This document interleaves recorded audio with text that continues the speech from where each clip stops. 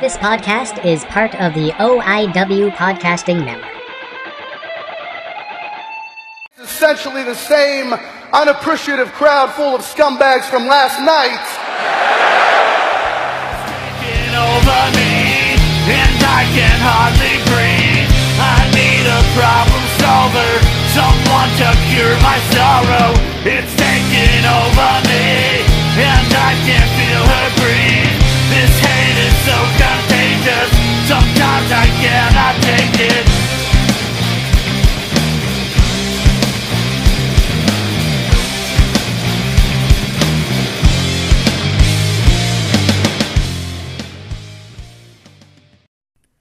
Hey wrestling fans, welcome to another edition of the Scumbags Wrestling Podcast. My name is Sean, coming to you from London, Ontario, Canada. This is episode number 95, and we're getting oh so close to number 100. Going to make some plans for number 100, and hopefully you can be a part of that show, and it'll be a big one. On this week's episode, we're going to look at the Ontario Indy wrestling scene with upcoming events for Smash, Midwestern, and results from last weekend's Bordertown Wrestling, plus the rest of the Ontario calendar. We're also going to look back at last weekend's Revolution pay-per-view from AEW and look forward to tomorrow night's Elimination Chamber by the WWE. Thank you again for joining me, whether this is on iTunes, Spotify, Stitcher, iHeartRadio, or wherever else you get your podcasts from. Be right back after these very short messages.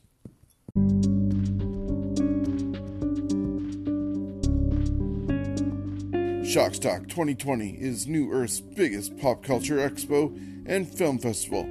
The real end is near, as the outside world falls into chaos. Word of a sanctuary for mutants, freaks, goblins, and geeks spread throughout the land. 3 days of thrills and chills, with screenings, panels, celebrities, workshops, interactive fun, vendors, all-nighter parties, and more. Stay tuned for guest announcements and more info. Hello, what is up, everybody? It is Ocho from the Ocho and Ortiz Wrestling Podcast, home to the best kept secret in the wrestling podcasting community, our live podcast from Greektown Wrestling and Union Wrestling. We also discuss a lot of other things, WWE, AEW. Every once in a while we throw in New Japan and ROH. Be sure you're checking out our show. We are available on most major podcasts and platforms, especially on Apple Podcasts, Stitcher, Spotify, and our main source of uploading is Podbean, ochoandortiz.podbean.com. You can also follow us on social media at Ocho Wrestling on Twitter, at Ocho and Ortiz on Instagram, or facebook.com/Ocho and Ortiz. We also do have a YouTube page, so be sure you're checking out our content there. Just search for Ocho and Ortiz in the search bar. Now let's get you back to your regular programming. Hi, I'm the Fireball Kid, Jordan James, and this is the Scumbags of Wrestling Podcast. Welcome back to the show. As always, we start off with the Ontario Indy scene and Smash Wrestling. Today, March 7th, Smash Wrestling will be a part of WXW's Showcase. The Four Pillars, Brent Banks, Tyson Dukes, Tarek, and Sebastian Suave will represent Smash. Other organizations involved include CCW from the US, La Triple W from Spain, British Empire Wrestling out of the UK, Body Slam Pro Wrestling from Denmark, Wrestling Cult from Germany, and Rising Sun Wrestling from Italy. I want to wish the Pillars success today with their participation in WXW's event. Plus, Von Vertigo and Psycho Mike Rollins are also over there representing Smash Wrestling in all the events happening with WXW. Domestically here in Ontario, Smash Wrestling will return to St. Thomas on April 19th. Sebastian Suave has once again put out his open challenge. Got to get that money somehow from all his endorsements. And it's going to happen again on April 19th in St. Thomas.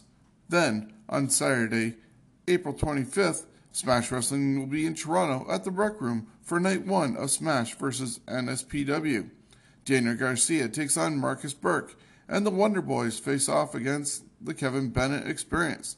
Then, the next night, Sunday, April 26th, Smash vs. NSPW Night 2 heads to London at the Music Hall. Tyson Dukes is going to face off against the NSPW Junior Heavyweight Champion Kevin Blanchard, and it'll be champion versus champion as NSPW champ Matt Angel faces off against Smash Wrestling champion Kevin Bennett. Tickets for all these events can be found by going to smash-wrestling.com. And we look forward to a busy month in April with Smash Wrestling. But before those events happen, we want to invite you to join us for Midwestern Wrestling on March 28th in Listowel, Ontario at Parkview Gardens. This will be Midwestern Wrestling's second event in company history, and they are sending March out like a lion with a roar, crowning their first ever champion. Will it be the Wrestling Machine Tyson Dukes or Mr. Punch Kick Chop Tarek? Two pillars of Ontario professional wrestling are going head to head to become the first ever Midwestern Wrestling champion. And you can see who walks away with the gold on March 28th. The rest of the card will include the Night Train Justin Sane taking on the Wavemaker Kyle Boone, the Muscle facing off against Canadian Buzzsaw Corey Stone, Nova faces off against Sabrina Kyle, Psycho Mike Rollins is back by popular demand taking on the Endorsement Sebastian Suave, and there'll be a triple threat tag team match involving The Revolt, Halal Beefcake, and the team of Nathan Newton and Randy Bino. Tickets officially are on sale at different locations throughout Listowel today. So don't miss out on those. They're $15 in advance or a family pack for $40. Also be sure to tune in to Thursday Night Throwdown. Chris Maloney is and my show that happens on Facebook and YouTube on Thursday, March 26th. We'll also have Doug and Clarence coming back with more information on how you can be a part of their second event on March 28th in Listowel. So tune in there and find out how you can join us on the road.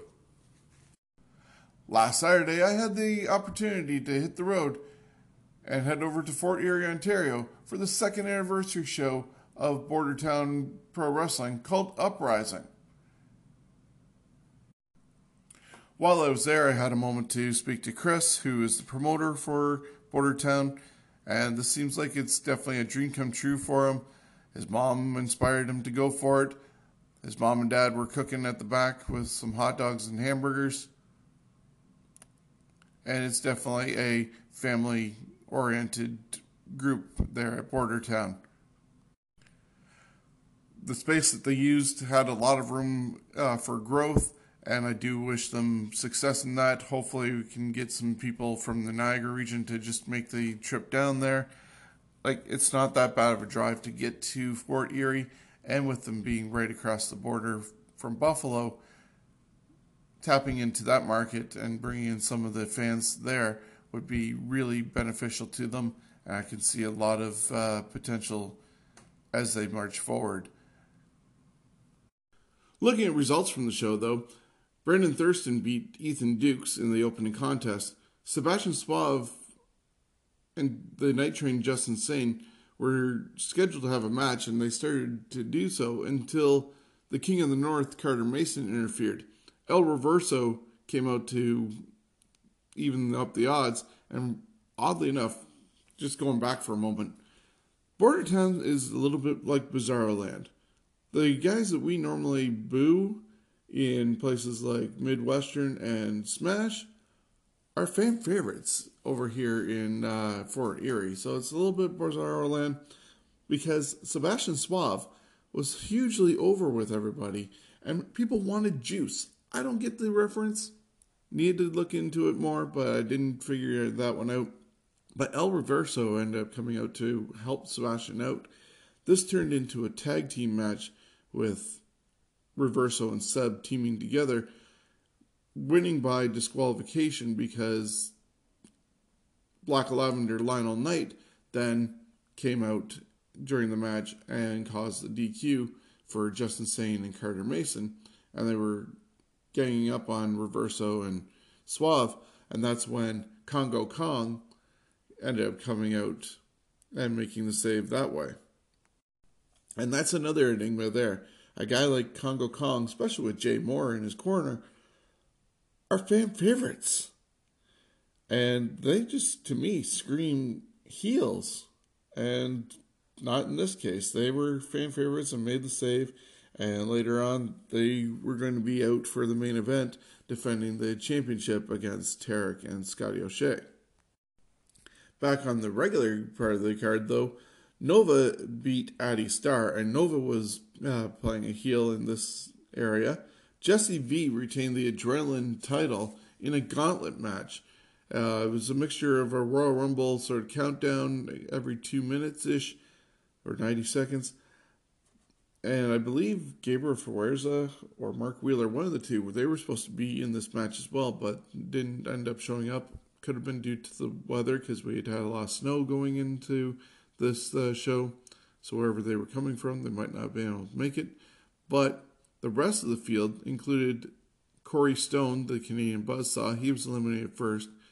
Space Monkey, who a friend of ours, Chris Jones, brought some bananas for, and he even had a snack during the middle of the match, Space Monkey did, and took his bananas to the back. He was eliminated second. Shane Saber was eliminated third, and it came down to Albright against Jesse V. And yeah, I haven't seen Holden Albright for a bit, and neither has Chris Jones. And we have to admit, since the first time we had seen Holden Albright at Fanshawe College a couple of years ago, compared to what he was like last weekend, wow, there's a huge progress. And I believe I also saw Holden Albright mention that it was somewhat his 6th-year anniversary since getting into the ring. So there's a lot of growth and success for Holden Albright, and congratulations to him with that, and the future's still limitless for him. Then they had the intermission, gave a little bit of a nod and celebration to Congo Kong and Jay Moore, because they've helped Chris with keeping Bordertown as popular as it is and been really supportive of them. Congo has actually been the champion there since day one, 2 years ago. Then they went into intermission, and their first match back was Chris Logan taking on Cyrus Bowman, and Logan beat Bowman to start the second half. Then it was a tag team match with Tyson Dukes and Tyler Turva taking on the Revolt, who are heels in Bordertown. I believe I did see at one point that the students sort of all turned on Tyson, so that would explain why the factory students are considered heels here in Fort Erie. And they put on a really good match between the four guys, and Dukes and Turva picked up the victory. Then it was the main event, and Congo Kong retained the Bordertown title over Tarek and Scotty O'Shea. There's still one other, I believe it's the Niagara Regional Championship that is up in the air without an actual title owner to it. I guess at the last show there was some controversy involving O'Shea and Congo and Tarek, so that's what led to this main event. But the Niagara Regional Championship is being contested and no rightful owner with it right now. Like I said, it was a really good show, and Bordertown Wrestling looks to be having monthly shows. Their next show is going to be also on March 28th in Fort Erie. So you can get your tickets by checking out Bordertown Wrestling if you are anywhere near Fort Erie on March 28th. Now, if you're a fan of the Ontario Indy scene, like myself and a bunch of our friends are, and you listen to this podcast, be sure to go over to our Scumbags Wrestling Facebook page, because each and every morning at 7 a.m., we're running down a special Ontario Indie Wrestling March Madness tournament. It's 31 days of voting to narrow down this year's tournament winner. Last year, it came down to Tyson Dukes and Tarek. This year, who knows what it's going to come down to. On our Facebook page, there's a special video with all the drawings to see what the first round matchups are going to be, but here are the results so far. The tournament started last Sunday with Holden Albright beating Sean Spears. Then Monday, the remix of professional wrestling Kevin Bennett beat Fireball Jordan James. On Tuesday, there was a tie even after extended sudden death voting, and Tarek and Josh Alexander tied with 14 votes each and both advanced to the next round. On Wednesday, Alexia Nicole beat Vaughn Vertigo. On Thursday, Jody Threat beat the Wavemaker Kyle Boone. Yesterday, Scotty O'Shea beat Gabriel Fuerza. And today, the voting is the Night Train Just Insane taking on Red Death Daniel Garcia. Voting happens until 7 a.m. the next day, so you have a chance to decide between Night Train, Just Insane, and Daniel Garcia of who's going to advance. The other matchups that are scheduled to happen this coming week that you can vote on include Congo Kong taking on Tyson Dukes, Psycho Mike Rollins against John Greed, Sebastian Suave taking on Nova, Lionel Knight against Casey Spinelli, Beautiful Bia against Carter Mason, and Cody Deaner taking on Kevin Blackwood. As I said, you can join me each and every morning at 7 a.m. on our Facebook page to decide who advances in the tournament to the next round. And don't forget to join us on the Ontario Indy Podcast Network, where we have a bunch of guys under one umbrella presenting their shows with news, information, and event listings. We have the Ontario scene covered, and you won't want to miss out on a single show. Speaking of shows, here's a listing of events coming your way starting tonight, March 7th, until Sunday, March 15th. You'll see John Atlas face Jesse V. Puff defends the Three Pistols Championship against Pretty Ricky and BMD. Gabriel Fuerza takes on Hot Stepper. Alessandro Del Bruno battles Ridley. Evil Uno faces Holden Albright. The Barrie Women's Championship is on the line as Jody Threat defends against Alexia Nicole. And Mark Wheeler puts his Barrie Wrestling Heavyweight title on the line against Anton Alexiev. Then tomorrow, Sunday, Great White North Wrestling comes to Hamilton for Sledgehammer in support of the sledge hockey team. Also on Sunday, March 8th, Hamilton Wrestling Entertainment presents Crossroads. There'll be a triple threat match for the television title with Tyler Arrow, Puff, and Johnny D going into battle. In singles action, Mike Forte takes on Pretty Ricky. There'll be two number one contenders matches. The first one has Rip Impact taking on Holden Albright, and the second will see Jake Jones against Stone Rockwell. There'll also be two qualifying matches for the number one contendership to the tag team titles. Raunchy Nuts faces off against Duke and Hawk Henshaw, and the Gym Rats 2.0 step into action against Locked and Loaded. Also tomorrow night, Greektown Wrestling returns to the Danforth in Toronto for Strong Zero Deathmatch in Strong. Trent Gibson faces off against Puff. Space Monkey battles Marcus Burke. Jordan Oliver goes against Aiden Prince. RJ City faces Daniel Garcia. The Greektown Championship will be on the line in a triple threat match with Frankie the Beast King, John Atlas, and Bill Collier. And Channing Decker will face Matthew Justice in a death match. Plus, there will be an appearance by Jock Sampson. He's looking for a second victory and has got an open challenge out. So it's Greektown Pro Wrestling happening at the Danforth with Strong Zero tomorrow night. Then next week, there's tons of action still to be seen, because on Thursday, March 12th, Championship Wrestling from Ontario goes to the Rock Pile for Thursday Night Slam. Friday night, there's Crossbody Pro Wrestling with Showcase number 31 in Kitchener at the Academy. Peterborough Wrestling comes to Peterborough in support of mental health for lift locks and leg drops. BMD faces Gabriel Fuerza. The Courage Pro Wrestling Tag Team titles will be online with the Empire going against Airstrike, Addie Starr takes on Holden Albright. Alexia Nicole goes one-on-one with Jody Threat. Mark Wheeler takes on Josh Alexander, plus an appearance by Jesse V, Ridley, Gato Rojo, and Jake Jones with April Jones. On Saturday, March 14th, Junction City Wrestling comes to the Horseshoe Resort in Barrie for Horseshoe Havoc. Battle Arts Academy presents Rising Stars in Mississauga. On Sunday, March 15th, Championship Wrestling from Ontario is back at the Rockpile for St. Paddy's Day Brawl.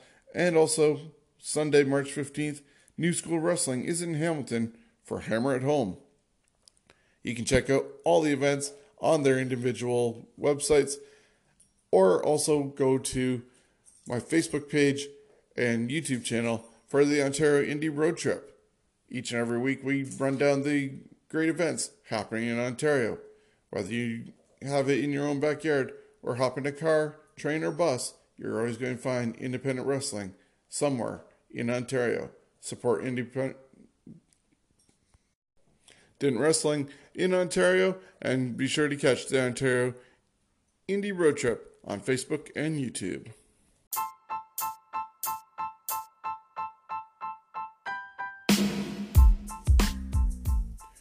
See the stars of tomorrow being built today at the Tyson Dukes Wrestle Factory, each week on the production line. Available on Facebook and YouTube.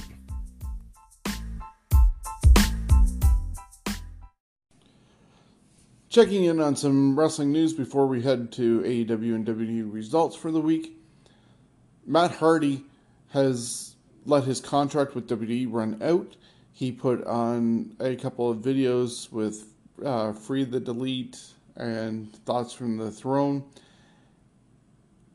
And he is going to exercise his rights to go to the free agent route.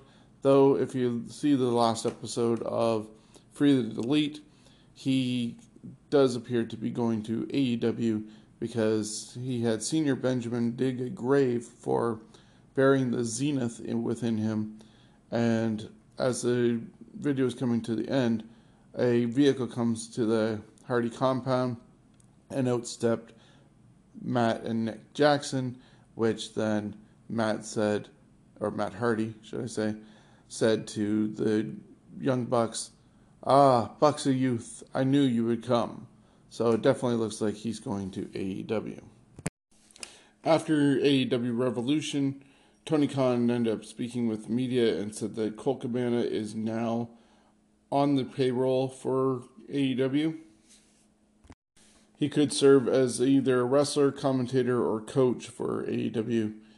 He was part of the buy-in pre-show ahead of Revolution, where he ended up helping out SCU with Dark Order.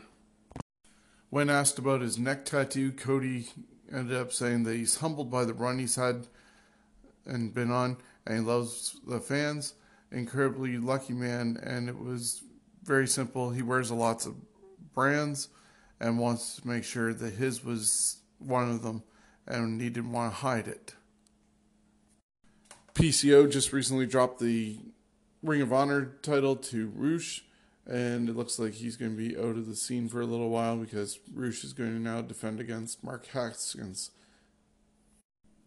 Fight Network has released the latest edition of Diary, focused on Tessa Blanchard when she was going for the championship at Hard to Kill in Dallas. And so you get to see all the behind the scenes of what that entailed leading to the pay-per-view and her win over Sami Callihan.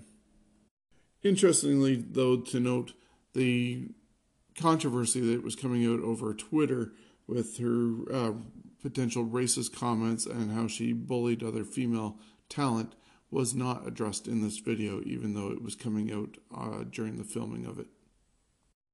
If you go over to Kickstarter, there is a campaign being launched by Gail Kim, Christy Hemme, and Amy Dumas, Lita, for doing a TV series called Kayfabe, and it's going to, I guess, highlight a women's perspective of getting into the business of wrestling. It almost seems like a modern day version of Glow, and they're looking to get some funding for it. Their goal is $400,000 US, just to shoot a pilot episode. There's other people involved with this campaign, including Chavo Guerrero Jr., Alicia Edwards, Jimmy Jacobs, David Sahadi, and former WWE writer Tom Casello. Probably messing up his name. But yeah, there is a lot of different levels that you can sponsor this. This is more for bigger, deeper pocketed people than those who are just wrestling fans. But if you happen to hit a lottery, they would definitely appreciate it. The premise of kayfabe is going to be a 1-hour professional wrestling show that is 50% story and 50% in-ring action. It is going to be edgy, racy, cinematic television series about a female professional wrestling startup. The show is a dramatization and collection of female stories inspired by real-life events. So if you got some extra money, you can float it over to Lita, Christy, and Gail. Vice TV channel has announced that there'll be a season 2 of Dark Side of the Ring. Kind of already knew this with some of the topics that were already being interviewed for and know about. Chris Jericho, I guess, is going to be doing the narrating of season 2. The first episode of season 2 is set to debut March 24th at 9 p.m. on Vice, and it will cover the stuff involving Chris Benoit and the double murder suicide. Other shows that are supposed to be included in season 2 include a feature on New Jack, The Brawl for All, The Murder of Dino Bravo, David Schultz's run-in with John Stossels on 2020, The Death of Nancy Argentino, which was Jimmy Snuka's girlfriend, The Road Warriors Hawk and Animal, and of course, Over the Edge with Owen Hart's tragic death from 1999 pay-per-view in Kansas City. If you're watching Elimination Chamber tomorrow night, you can also watch a documentary that is focusing on FCW and the stars that came out of it that eventually went to, obviously, NXT because FCW became NXT, and who are now leading the rosters on Raw and SmackDown. So it's supposed to happen after Elimination Chamber.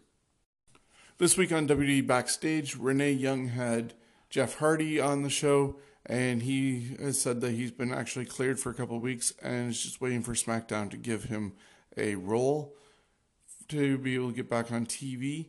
And then it was also announced on Backstage that the latest inductee into the WWE Hall of Fame for 2020, happening on April 2nd in Tampa, is going to be JBL. It had been rumored that it was going to be an induction for him. They finally confirmed it. He was on a segment with Booker T and Mark Henry, so it was all Texans plus Renee from Canada, and talking about getting in there. He attributes his teaming with Ron Simmons to being what helped get him basically on the map, and also his feud with Eddie Guerrero, launching the JBL character that was sort of floundering when it first started. There's been a lot of pressure on WWE and other organizations for that matter with the news of the coronavirus being out there and it's spreading, and there's a lot of hype from media over the seriousness of it. I'm not totally on board with it. Like, we survived SARS. We survived the flu. People die from starvation and cancer more so than this coronavirus. This is just something that's new and is being overhyped, I believe. It's unfortunate people are getting sick. It's unfortunate people are passing away from it. But as I said, there's people passing away from other things every day that don't get the same spotlight. With that said, there's a lot of events being canceled because of this coronavirus. New Japan had to cancel some of their shows coming up. Some were doing empty arena matches. Some are contemplating whether or not the Olympic Games should be canceled that are happening in Japan. And that's still also looking at WWE and whether or not WrestleMania should be canceled or postponed because of the coronavirus. Currently, WWE's stance is that they are going to continue on, but of course, like with anything, if the state of Florida, the city of Tampa, the people who run and own the stadium that they're using in Tampa say differently, then of course we're going to have a little bit of an issue with WrestleMania. But until then, that is still a go-ahead, and we'll see if anything changes between now and then. Jake the Snake Roberts made his first appearance on a TV show in a long time, and that is going to be with AEW. It looks like he's going to be a manager of some sorts, and we'll find out who he's bringing in. But Jake Roberts, anywhere near a wrestling ring or organization, especially one that is clean and sober, Jake Roberts, he is going to be an asset, and AEW has that in their pocket right now. WWE announced that there's going to be a special Austin 316 day on Monday Night Raw, since Monday Night Raw is going to be happening on March 16th. So it's going to be Stone Cold Steve Austin there. There's even going to be a special Broken Skull session after Raw, and that's going to have Bret the Hitman Hart as part of it. I don't know if there's anything more that we can hear about Bret, but at least some banter between Bret and Steve. Maybe we'll find out stuff about their WrestleMania 13 match that we didn't know about, their match at Survivor Series, and just maybe the feud with US versus Canada. We'll have to see what goes on with that, but that is happening after Monday Night Raw on March 16th. Even though it was already given away by the arena that Monday Night Raw is going to be in next week in Las Vegas, WWE has officially announced that Adam Copeland, Edge, will be on Raw and probably going to be confronting Randy Orton for what happened to Beth Phoenix, plus himself, and lead up to WrestleMania. As a little bit of a spoiler for the NXT UK tapings that just recently happened in Coventry, England, Finn Balor makes an appearance at it, and as I suspected, without giving away a lot of details, it looks like he's there, and it's going to lead to a match with him and Walter at NXT TakeOver UK Ireland.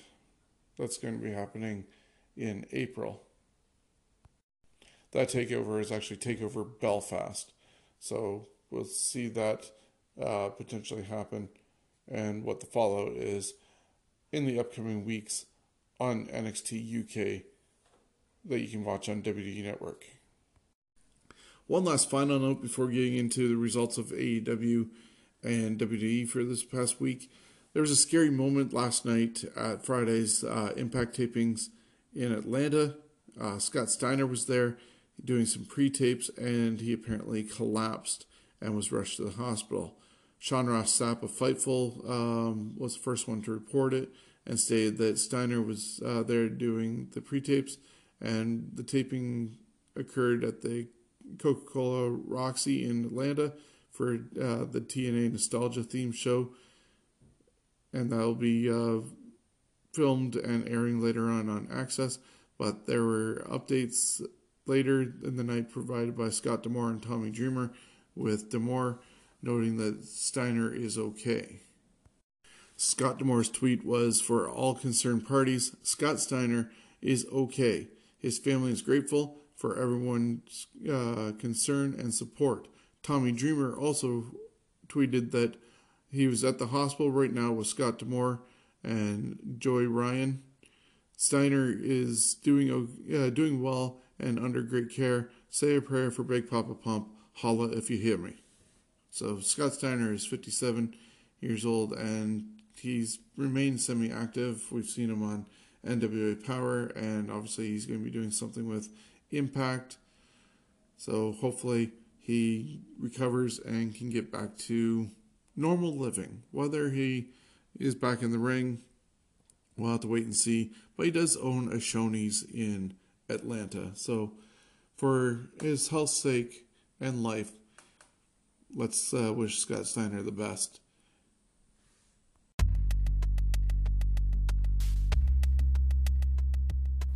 If you enjoy podcasts and wrestling information like we do, join the Ontario Indy Wrestling Podcast Network.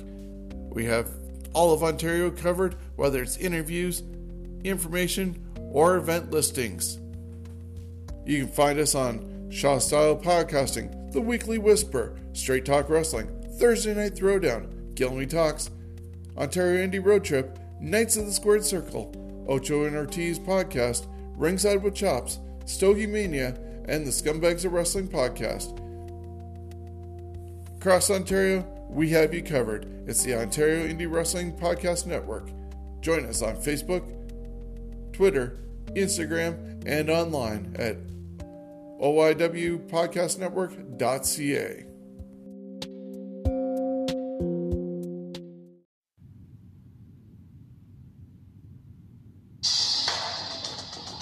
Are you looking to get into the wrestling business?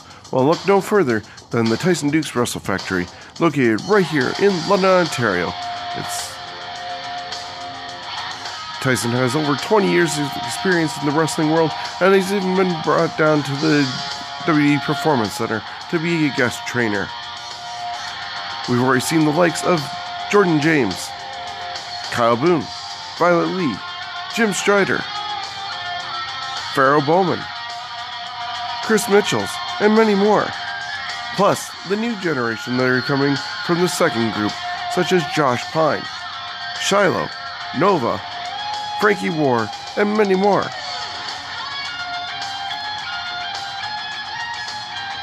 You don't want to miss your opportunity to learn from one of the best in Ontario, if not all of Canada, or the world, in Tyson Dukes. So that's the Tyson Dukes Wrestle Factory. It's open Monday, Wednesday, and Thursdays, and located at 309 Exeter Road here in London.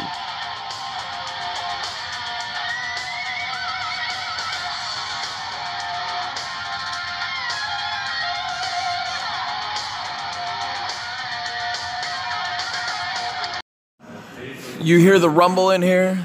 The rumble is the sound of progression, and fundamentals are being made at the Wrestling Factory. This is Tyson Dukes, and you're listening to the Scumbags of Wrestling podcast, y'all. Now let's take a look at the results from this past week with AEW. AEW on Saturday had Revolution on pay-per-view, and it was a really good card, I will say. Most of you have already probably seen it, so I really don't need to run down a lot of what happened, but just give a little bit of impression of what happened. The pre-show match had SoCal Uncensored without Christopher Daniels by their side, taking on the Dark Order. There was a numbers game going on. Colt Cabana made the save. Christopher Daniels came out in a hooded robe, almost like how he was supposed to do when he was supposed to be the higher power in WWE, but that got canceled, and tried to fake out that he was part of the Dark Order, since they've been hinting at that for a while, and he obviously came to the rescue of his tag team partners and Colt Cabana. It was definitely a decent way to start the show, and still leaves us wondering who the Exalted One actually will be for the Dark Order. Then the actual pay-per-view started, and Jake Hager ended up beating Dustin Rhodes. I know I'd picked it the other way, but it kind of makes sense. Jake Hager's first match in AEW, and they definitely are playing off of his MMA persona and, well, life. In what was a very surprisingly short match, because I think they only got about 5 minutes or so, Darby Allin beat Sammy Guevara in, as I said, a rather quick match. Can only imagine if these guys were given more time, even 15, 20 minutes, how this would have definitely been the match of the night. Then, what was considered match of the night, since now Dave Meltzer has given it a 6-star rating, Kenny Omega and Hangman Page retained the tag team titles against the Young Bucks. This was a typical match involving the elite guys with a lot of spot monkeyness. I won't say it was a bad match. Don't get me wrong. but they need to also tell a story in the ring instead of just constantly being hit with stuff and getting up like they didn't get hit with anything. Just a little bit of a pet peeve of mine right now with how much spot monkeyness and unbelievableness that's going on. Like, as I said, with Pac against Kenny Omega in the Iron Man match, there were so many things hit that should not have been kicked out of, and they could have actually counted as a pinfall, but they didn't. This match with the tag team titles also had a lot of that going on. It lasted almost about a half hour. Hangman did not turn on Kenny Omega like people were thinking, and in the end, Omega and Page ended up walking out together with their tag team titles still intact. Nyla Rose defeated Chris Statlander to retain the Women's Championship. MJF, as predicted, beat Cody. There was some actual interference going on. Brandy was down there. Arn, I think, got hit as well, if I recall right. Wardlow obviously was involved. Cody got hit with the ring that MJF has. Cody even came out with this brand new tattoo on his neck. It's his American Nightmare logo. While it's a wonderful logo and it's his body, kind of an odd place to be putting it. Like, you put Dream across your heart, that's noticeable because, the American Dream was your dad, and it's a great place to be putting it. Great logo for the American Nightmare, but I don't know, maybe a shoulder, an arm, somewhere that's still cover-upable and look decent as a business person, because you're still going to be doing business with different people in your role to help grow AEW. And I think if the American Nightmare logo had been on his arm, just like The Rock with the Brahma Bull and stuff like that, it would have been not receiving as much backlash as it is from a lot of fans that saw it and went, what is that?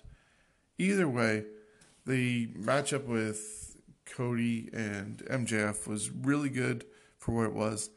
If you see Dynamite, it looks like they've kind of are now moving forward away from those two against each other. So this one and done doesn't seem to fit well, but we'll probably revisit it later. In a surprisingly good match, because a lot of people were having their doubts about it, it did start off a bit comment-wise, but Pac and Orange Cassidy put on a really good contest against each other. Pac did pick up the victory, but yeah, these two against each other again, I'd welcome it. And the main event saw Jon Moxley take the AEW Championship away from Chris Jericho. Now Moxley is the youngest champion in history, and Jericho is the oldest champion in history for AEW.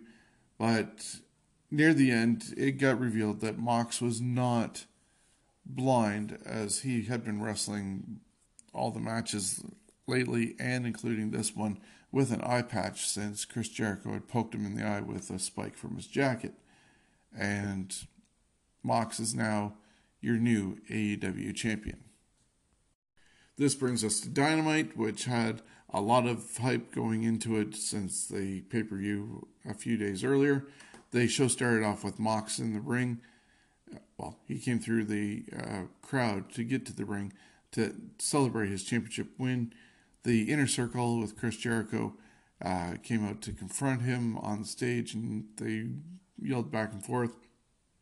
Jericho thought it was unfair and that Mox cheated because Jericho had spent all this time training to go against a guy that had only one eye.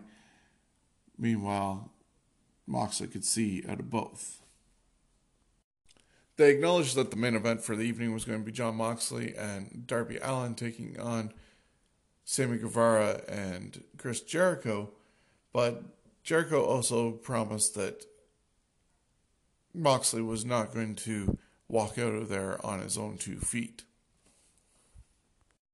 The first match saw an 8-man tag with Colt Cabana teaming with SCU to take on the Dark Order, and SCU and Cabana picked up the victory over Dark Order. This really angered Evil Uno, who said this wasn't supposed to happen this way, and said that the Exalted One is closer and closer to getting there.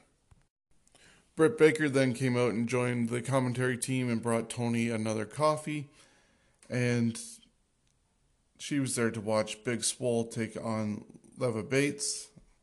Big Swole picked up the victory. Cody then came out to address his time with MJF and called MJF out, but instead of Maxwell coming out to see Cody face to face, Jake the Snake Roberts came and made his first appearance and debut with AEW. Now, I will say that I was puzzled with Jake's appearance. His hair looks really home barberish because one side looks shaved, the back of it is thinning and balding, and yeah, just totally uneven. Jake, you could tell, really missed being in the ring, and because he was sniffing the ropes and the turnbuckle and kissing it, just like he was so happy to be home in this case, with being inside the confines of the squared circle. When he finally did speak to Cody, he said that he is representing somebody who wants to take out Cody. He doesn't want to destroy AEW. He just wants to take out and get Cody's share of the pie. So, and they also reference another dark sort of character and faction. So AEW has this fascination with doing the dark side of things, because the Dark Order, there was the Nightmare family, and now what's going on with this. So Jake was saying about there being a dark side coming to AEW, and when it takes hold, it's going to rise like a phoenix. He also mentioned about the fact that it's taken him 20 years to get clean, and that he's earned it, and he's not going to take time to be a nice boy and play right. Jake said he would be on the outside of the ring when his client takes on Cody. He even invited Cody to bring Arn Anderson with him, and kept on referring to Cody as Mighty Caesar. He ended his time in the ring with Cody saying, "A wise man once told me, you never turn your back on someone you respect or you're afraid of." Then Jake proceeded to turn away from Cody and toss the microphone back at him. And that's how he ended up ending his time with Cody. Wonderful promo from Jake Roberts. Never underestimate what he can do. Obviously, he's been the guy forever to do promos. I think it's awesome that Jake is signed and being with AEW. He has a lot to offer the new talent. And yeah, whether it's behind the scenes, trying to get them to do promos, or just outside giving his rub that way, definitely an asset for AEW. Hopefully things work out well for him. And, you know, DDP's done great to keeping him clean. So all the best for Jake and AEW with this venture that they're going with. Up next was Pac taking on and beating Chuck Taylor. Orange Cassidy and Trent were at ringside, but that wasn't enough, and Pac got the victory. But then there was another confrontation between Orange and Pac, and they then got jumped by the Lucha Brothers and got taken out. The best friends, and Orange Cassidy did. That's when Pac got on the microphone and announced that he is forming an allegiance with the Lucha Brothers, and they're calling themselves Death Triangle. So sort of another dark gimmick coming with these three together. We saw a video that was recorded earlier in the day with Sean Spears and Tully Blanchard saying that they're still looking for the perfect tag team partner for Spears and want people to reach out to them on Twitter with search for Spears as the hashtag. Be interesting if we could get somebody like Tyson Dukes, who's one of the original Ontario Four Horsemen, with Spears, and get that trending and see what happens from there. QT Marshall then was accompanied by Brandy Rhodes and Dustin to go against Inner Circle member Big Hurt Jake Hager. He had Santana and Ortiz by his side, and it was really no matchup there. Hager put Marshall to sleep. That's when all hell sort of broke loose after the match, and Dustin went after Hager. Santana and Ortiz got involved. Cody ended up coming out to try and even the odds, and Matt Jackson even came out to help out with the numbers because the Inner Circle just kept on being more powerful than who was in the ring with them. Hangman Page came out and he staggered out there, put his drink down, then hit a buckshot lariat to Hager, got up and gave Matt Jackson the middle finger right to his face, grabbed some more beers from the fans, and left the area. Then it was the main event time, and Chris Jericho and Sammy Guevara came out to the ring first. Darby Allin made his way out, and as Moxley was coming, he got attacked by three guys in face masks and hoods. He got beat up and taken out to the concourse of the arena, which then they got revealed as being Jake Hager, Santana, and Ortiz. They just beat Moxley down really bad, and Darby Allin wanted to go it still in a handicap match and did a good showing for himself, but unfortunately the numbers were too much for him, and Darby ended up losing with Chris Jericho and Sammy Guevara going over. They had mentioned earlier in the night that if Guevara and Jericho had lost, Jericho was willing to take a 60-day break from AEW, and people thought that this was going to be how Jericho ends up leaving to do his tour with his band. Since Fozzy is going on the road in the springtime and more dates are being added, this would be his way out of not being there and doing on tour. So we'll have to see what happens to get him out of AEW next. The ending of the match actually did come with Darby going through the ropes, but got hit with a Judas effect and was then put back in the ring for Guevara to pin. The Inner Circle then celebrated in the ring. Moxley appeared at the top of the ramp and coming down with a chair. He hit a Paragon Shift on Guevara before Hager took out Moxley, and the Inner Circle outnumbered Moxley, and they took him up the ramp and powerbombed him off the ramp through a table, and then posed with their middle fingers, but together, almost mocking the Shield at the same time. So because they did a triple powerbomb, well, it was more like 5 of them instead of 3, but they did the whole triple powerbomb Shield thing. The show went off the air with Jim Ross saying, "My God, what has the Inner Circle done to the champion? And the Inner Circle has never been more dangerous."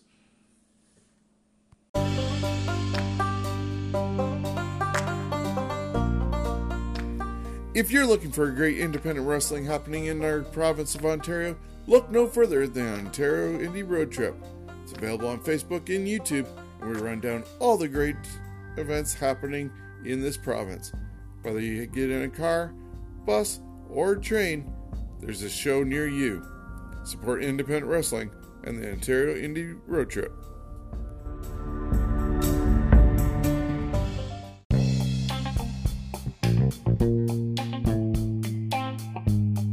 Tyson Dukes is currently one half of the Smash Wrestling Tag Team Champions and one of the pillars of wrestling in Ontario.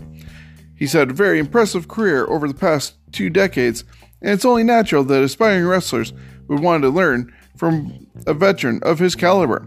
Since October 2017, Tyson opened up the Tyson Dukes Wrestling Factory here in London, Ontario.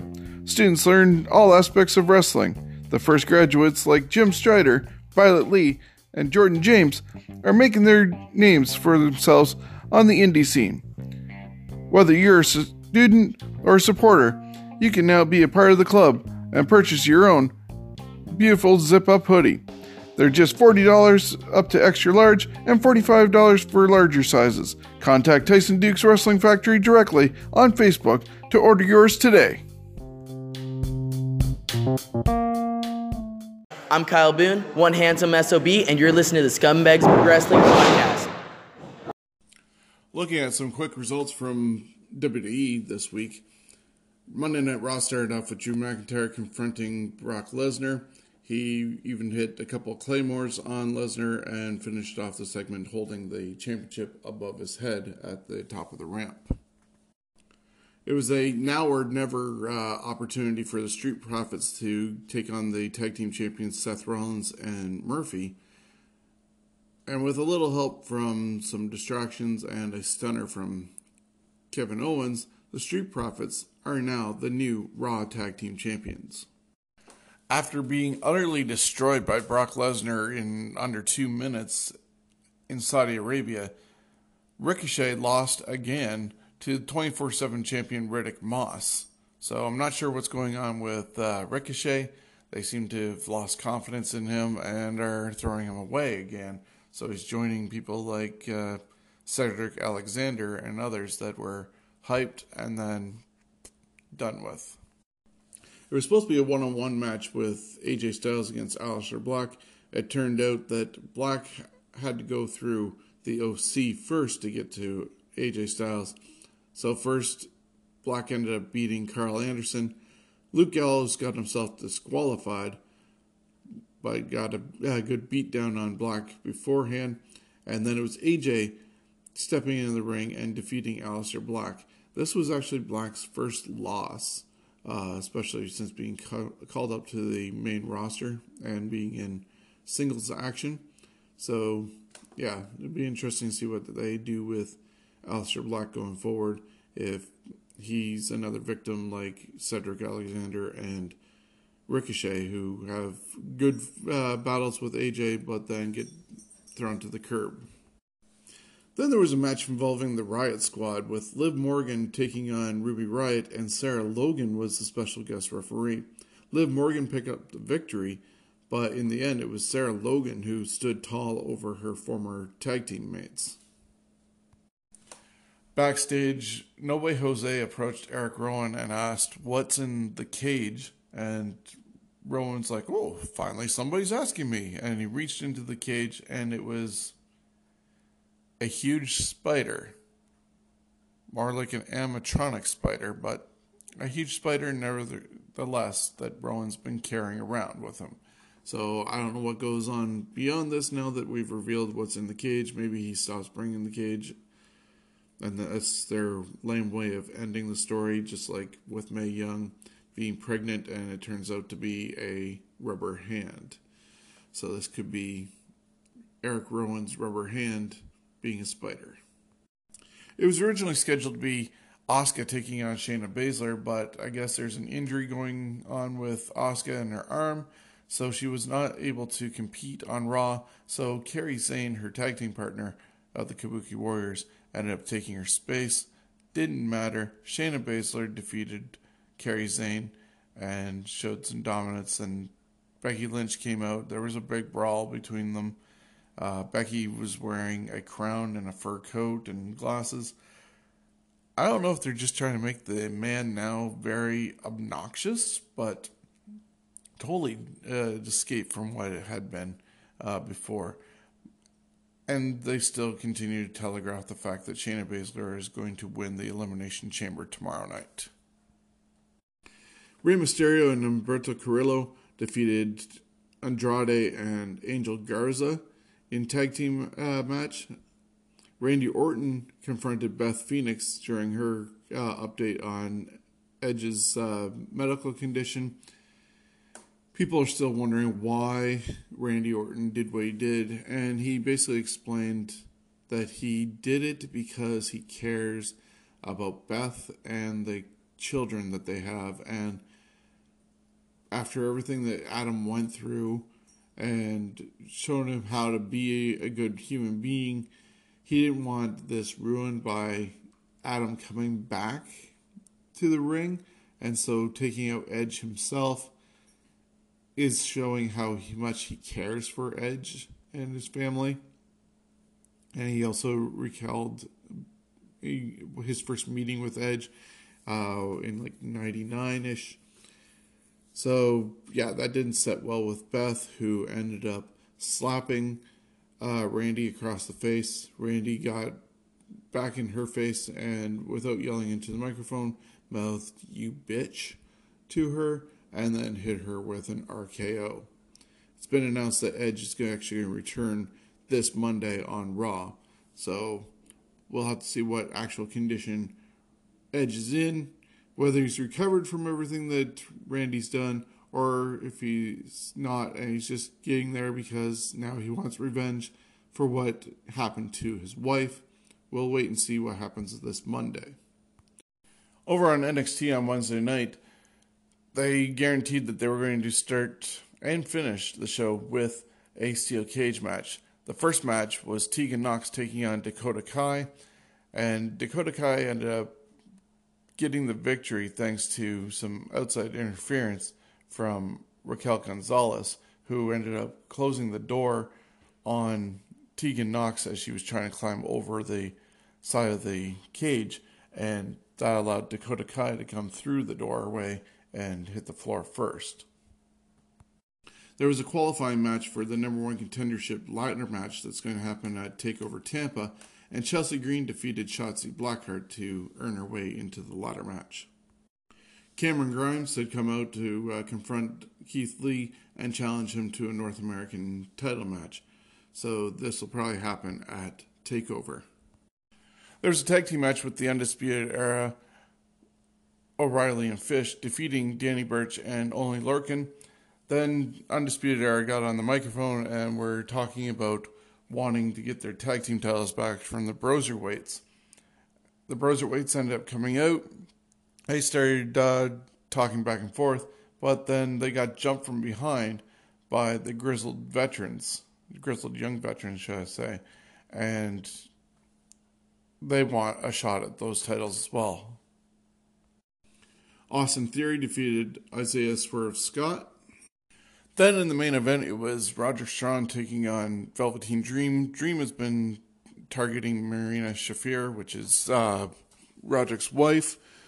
She was at ringside and even threw in a kendo stick into the match to help heighten the violence that was going to happen.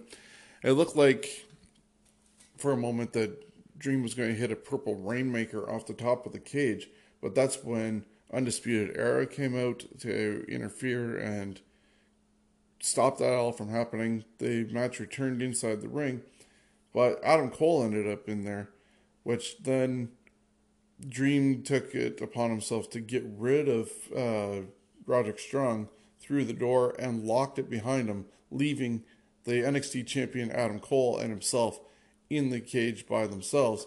And that's when it seemed to be that was his new target for the Dream. And Dream hit Cole and others with the kendo stick and throwing Cole into the cage to knock off Fish and O'Reilly. Unfortunately, it wasn't enough. Velveteen Dream ended up hitting a Dream Valley driver on Cole on a steel chair.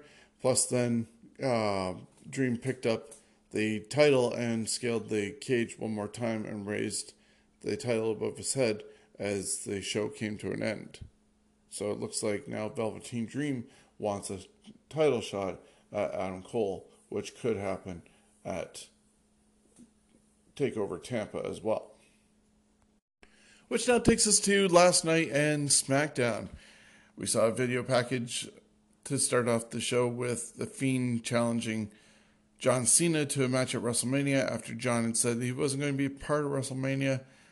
Wanted to leave it up to younger guys, but was so quick to say yes when The Fiend pointed to the sign. Then a moment of bliss with Alexa Bliss and Nikki Cross happened. They brought out the NWO, or at least Wolfpack members, Hall, Nash, and Waltman. They joined for a little bit of talk. Alexa asked Kevin Nash that since he was the first person to defeat Goldberg in the streak, what does Roman Reigns have to do to defeat Goldberg at WrestleMania? And Kevin laughed and said, well, he needs Scott Hall and a shock stick. Honestly, this seemed like a really badly produced segment. I I don't know. It just felt really flat, especially with some of the comments. Like, I wondered what Sean Waltman wanted to be called, and Scott Hall was just laughing away. And kind of almost have to say thank you to Sami Zayn for coming out along with Shinsuke Nakamura and Cesaro to stop the interview. They got in the NWO's face, and it looked like they were about to fight. And then Sami and Nakamura and Cesaro decided to leave. As they were trying to leave, Strowman came down and basically destroyed them all and posed with the NWO to end the segment. And actually, going back just a second before that, Sami Zayn was going to be gotten by Braun Strowman, and he ended up hiding behind Alexa Bliss. They're still playing off, I guess, the whole friendship or potential relationship, depending on what news sites you believe, between Bliss and Strowman. But Sami was able to hide behind Alexa Bliss, throw her into Strowman, and escape with his life intact. And that's when they posed with the NWO. There was a tag team match with Lacey Evans and Naomi teaming together to take on the Boston Hug Connection, or Bayley and Sasha Banks. And Bayley and Sasha Banks picked up the victory when Bayley distracted Naomi from doing her split-legged moonsault onto Sasha, and Sasha hit the Meteora and packaged up Naomi for the victory. There's a backstage segment with Apollo Crews and Shorty G. They're still not on the same page, and Shorty just wants to eliminate Sheamus, and Apollo doesn't want Shorty's help. But Sheamus defeated Apollo Crews in a very quick match. Carmella and Dana Brooke took on Mandy Rose and Sonya Deville, Fire and Desire. It looks like Sonya Deville had invited Dolph Ziggler to come out and join them. And this was a decent tag team match with Fire and Desire picking up the victory. And then they celebrated with Dolph Ziggler. There was a point where Otis then was backstage with Tucker, approached Mandy to apologize for being late, but he still attests that he got a text message saying that she was going to be late, and that's why he was late. And he, as I said, tried to apologize, and unfortunately Mandy didn't want anything to do with it. She said it was too little too late, and you don't stand up somebody like her. So it's obviously being telegraphed that Sonya Deville sent Otis the message from Mandy's phone and caused him to be late, sent Dolph there, and is behind this whole love triangle that's going on with Dolph Ziggler, Mandy Rose, and Otis. So I see, obviously, in the future, this being a way that Sonya Deville and Mandy Rose split from each other. It'll be some sort of possible jealousy angle. I don't know how they're going to explain it, but it's going to come out that way, that it's Sonya all behind this.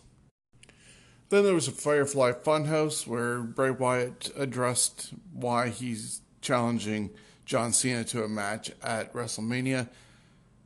The Bunny ended up coming up and explaining why, and said that it all is based on where John Cena 6 years ago defeated Bray at WrestleMania, and I guess started this downward spiral in a way and created The Fiend and the Firefly Funhouse and everything. So it's all being attributed back to John Cena 6 years ago with that loss that Bray Wyatt had. And this is why Bray might forgive John Cena, but The Fiend doesn't and wants to avenge himself. Then the main event of the evening had a gauntlet match with the 6 tag teams that are going to be involved with the Elimination Chamber, which is happening tomorrow. And this was a opportunity to be the last team to be released from a pod and enter the match. Tucker and Otis, the Heavy Machinery, they started out the match with the New Day. They took out New Day. Then they took out Lucha House Party. They surprised the Usos and took them out. And then they faced off against the tag team champions Miz and Morrison. They surprised them by suddenly beating Morrison. They got beat up, Heavy Machinery did, before Dolph Ziggler and Bobby Roode ended up coming out. Otis was put through the barricade before Dolph and Roode came out, and so that left Tucker to get beat up. Otis did start making a comeback, and it looked as though Otis and Tucker, Heavy Machinery, were going to run the gauntlet and be the last team to come out of the pods, and that didn't happen, with Dolph Ziggler pinning Otis, and this also plays into the whole story with Mandy Rose and Sonya Deville. So now Dolph and Roode will be the last team released on Sunday in the tag team title match. This is all leading to tomorrow night with the Elimination Chamber pay-per-view.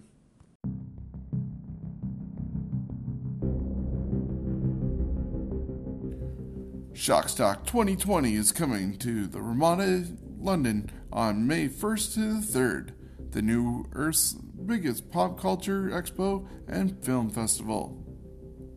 The real end is near, as the outside world falls into chaos. Word of a sanctuary for mutants, freaks, goblins, and geeks spreads throughout the land. It's 3 days of thrills and chills, with screenings, panels, celebrities, workshops, interactive fun, vendors, and all-nighter parties. See special guests like James Lawrence, Mike Lackey, B.A. Johnson, and Sadie Katz. Shockstock 2020 is brought to you by Shockstock, Twisted Teas, Rotten Rags, and Taboo Textiles. For tickets and booking information, go to growtix.com. Shockstock 2020. You don't want to miss it.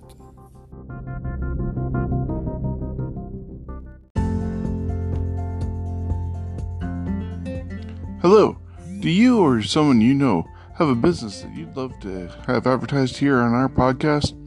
Well, give me a shout at our email address, scumbagswrestling@gmail.com, and let us know how we can help you advertise to the listeners of this podcast.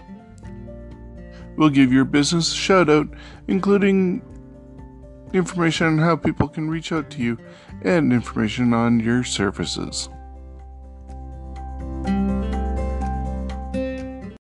This is Jim Strider live from the Tyson Dukes Wrestling Factory, and you're listening to the Scumbags of Wrestling podcast. Now let's take a look at what's going to happen tomorrow night during the Elimination Chamber on WWE Network.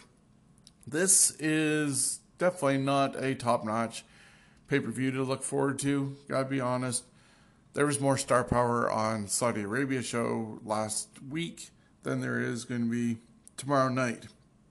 It seems to be setting up just the undercard for WrestleMania mainly, and we'll go from there because a lot of the main stuff has been set up already for WrestleMania. So last night on SmackDown, Daniel Bryan ended up overhearing Drew Gulak talking to Drake Maverick about Daniel's weaknesses, and said that if Drew knows all his weaknesses so well, he is inviting him to go to the ring on Sunday and face him to see if he's right. So there's going to be a Daniel Bryan versus Drew Gulak match. Andrade is going to defend the U.S. Championship against Humberto Carrillo. I'm going to go with Carrillo actually taking the title this time from Andrade. Aleister Black against AJ Styles. This is the problem with this one. It is a no disqualification match. If AJ wins, it's great because, they're getting ready for him against Undertaker. But if Aleister Black loses, this just looks really bad for him now, twice in a row losing. Unfortunately, I do have to go with AJ Styles picking up the victory because it makes more sense with him going forward with Undertaker. Obviously, the OC is going to get involved. Yeah, it'll just be a really big brawl. I don't know who's going to come out to help Aleister Black unless there's a tag team that's going to make their way out there and help out against the OC. The Street Profits, Dawkins and Ford are going to defend the WWE Raw Tag Team titles against Seth Rollins and Murphy. I see the Street Profits retaining. Somehow in this, Kevin Owens is going to get involved, and this is going to further their feud with Seth Rollins to get to WrestleMania. Braun Strowman's going to defend the Intercontinental title in a 3-on-1 handicap match against Shinsuke Nakamura, Cesaro, and Sami Zayn. With the numbers, it looks like the title should be switching, but with what happened last night with Alexa Bliss, somehow I see her possibly getting involved. There's got to be somebody that's going to come out and help Strowman out somehow, I can see. And Strowman's going to somehow retain the championship. Then there's 2 Elimination Chambers. The easy one to talk about is Natalya, Liv Morgan, Shayna Baszler, Asuka, and Ruby Riott, plus Sarah Logan in the Women's Elimination Chamber for the #1 contendership for the Raw Women's title at WrestleMania. Any result other than Shayna Baszler winning would be a surprise to me. There has been rumor that maybe Vince isn't so happy with Shayna Baszler and her look and whatever, but I see no other solution than Shayna Baszler coming out with the victory for the Women's Elimination Chamber. As for the one for the men's, this is going to be a tag team affair. Dolph Ziggler and Bobby Roode are going to be the last team to be released from the pods. Miz and Morrison are defending the titles. I can see Heavy Machinery starting off the Elimination Chamber because that'll be a lot easier for them to not have to be put into a pod. In the end, I can see Miz and Morrison retaining their tag team titles. So like I said, this one really doesn't have a huge amount of star power. Seth Rollins is probably their top star, and maybe AJ and Dana Bryan, but they're not in prominent matches that say I'm a main eventer. A lot of those guys are taken care of already. So this is happening tomorrow on the WWE Network. What would be really pleasant to see is that this is a surprisingly good pay-per-view that people are going to underestimate and wish that they'd gone back to see. We'll have to wait and see what happens with that one. Then this is leading us towards WrestleMania week. And yes, I definitely say week because on Thursday of WrestleMania is going to be the Hall of Fame, which we know that the NWO, Hall, Nash, Waltman, and Hulk Hogan are going to be inducted. We got Batista being inducted, the Bella Twins, and it was announced also this week on WWE Backstage that JBL is going to be inducted as well. There's a couple other rumored people, including the Bulldog, getting their nod this year. We'll have to wait and see until that's officially announced. But that's happening Thursday of WrestleMania week, which I believe is going to be April 2nd. Then the 3rd is going to be SmackDown. The 4th is going to be NXT TakeOver. Currently, the only thing that is listed officially is that there's going to be a ladder match to determine the #1 contendership for the NXT Women's title, and Chelsea Green is already in. We'll find out the rest over the next couple of weeks. One can speculate that obviously people like Tegan Nox and Dakota Kai could be in there, Bianca Belair. I'm not sure if Io Shirai is available. So over the next couple of weeks, there'll be more qualifying matches to fill out that match. We're probably going to see Velveteen Dream against Adam Cole, Cameron Grimes against Keith Lee, probably some sort of triple threat tag team title match coming up, and of course Gargano against Ciampa, which has been tried a couple times to do during a WrestleMania weekend, and due to different injuries hasn't been able to happen. This year it looks like it's going to happen. And that's the Saturday night of the WrestleMania week on the 4th, leading to WrestleMania, which is happening on Sunday, April 5th. Officially, WrestleMania has 5 matches announced for it. Becky Lynch taking on the winner of the Elimination Chamber tomorrow for the Raw Women's Championship. John Cena is going to take on The Fiend Bray Wyatt. Goldberg defending the Universal Championship against Roman Reigns. Rhea Ripley defending the NXT Women's Championship against the winner of the Royal Rumble this year, Charlotte Flair. And, of course, Brock Lesnar defending the WWE Championship against the Men's Royal Rumble winner, Drew McIntyre. So there's bound to be at least, I would say, 9 more matches included with this card, just because WrestleMania goes from like 5 p.m. until almost midnight, and they got to fill it out, especially with a match like Goldberg and Reigns. That's going to be a quick one probably, because Goldberg can't really go too far and for having intense long matches. He has done a little bit longer matches, but not too much. So filling out those, there's going to be obviously the Battle Royals for the men's and women, and there's bound to be a couple more title matches. There's going to be Undertaker thrown in there. So over the next couple of weeks, they'll finish out that card, and that'll happen on April 5th. Granted, I understand it's essentially the same unappreciative crowd full of scumbags from last night.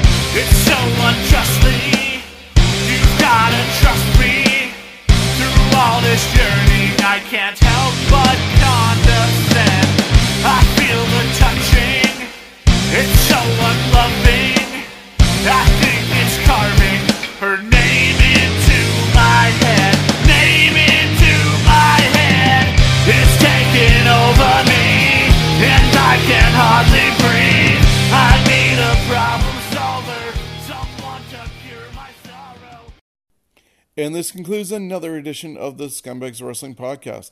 Whether you listen to us on iHeartRadio, Stitcher, Spotify, iTunes, or anywhere else, I sincerely thank you for being a part of this adventure. Share this with your friends. Let's grow. And also check out the Ontario Indy Wrestling Podcast Network. There's a whole bunch of podcasters together covering Ontario with information, interviews, and event listings.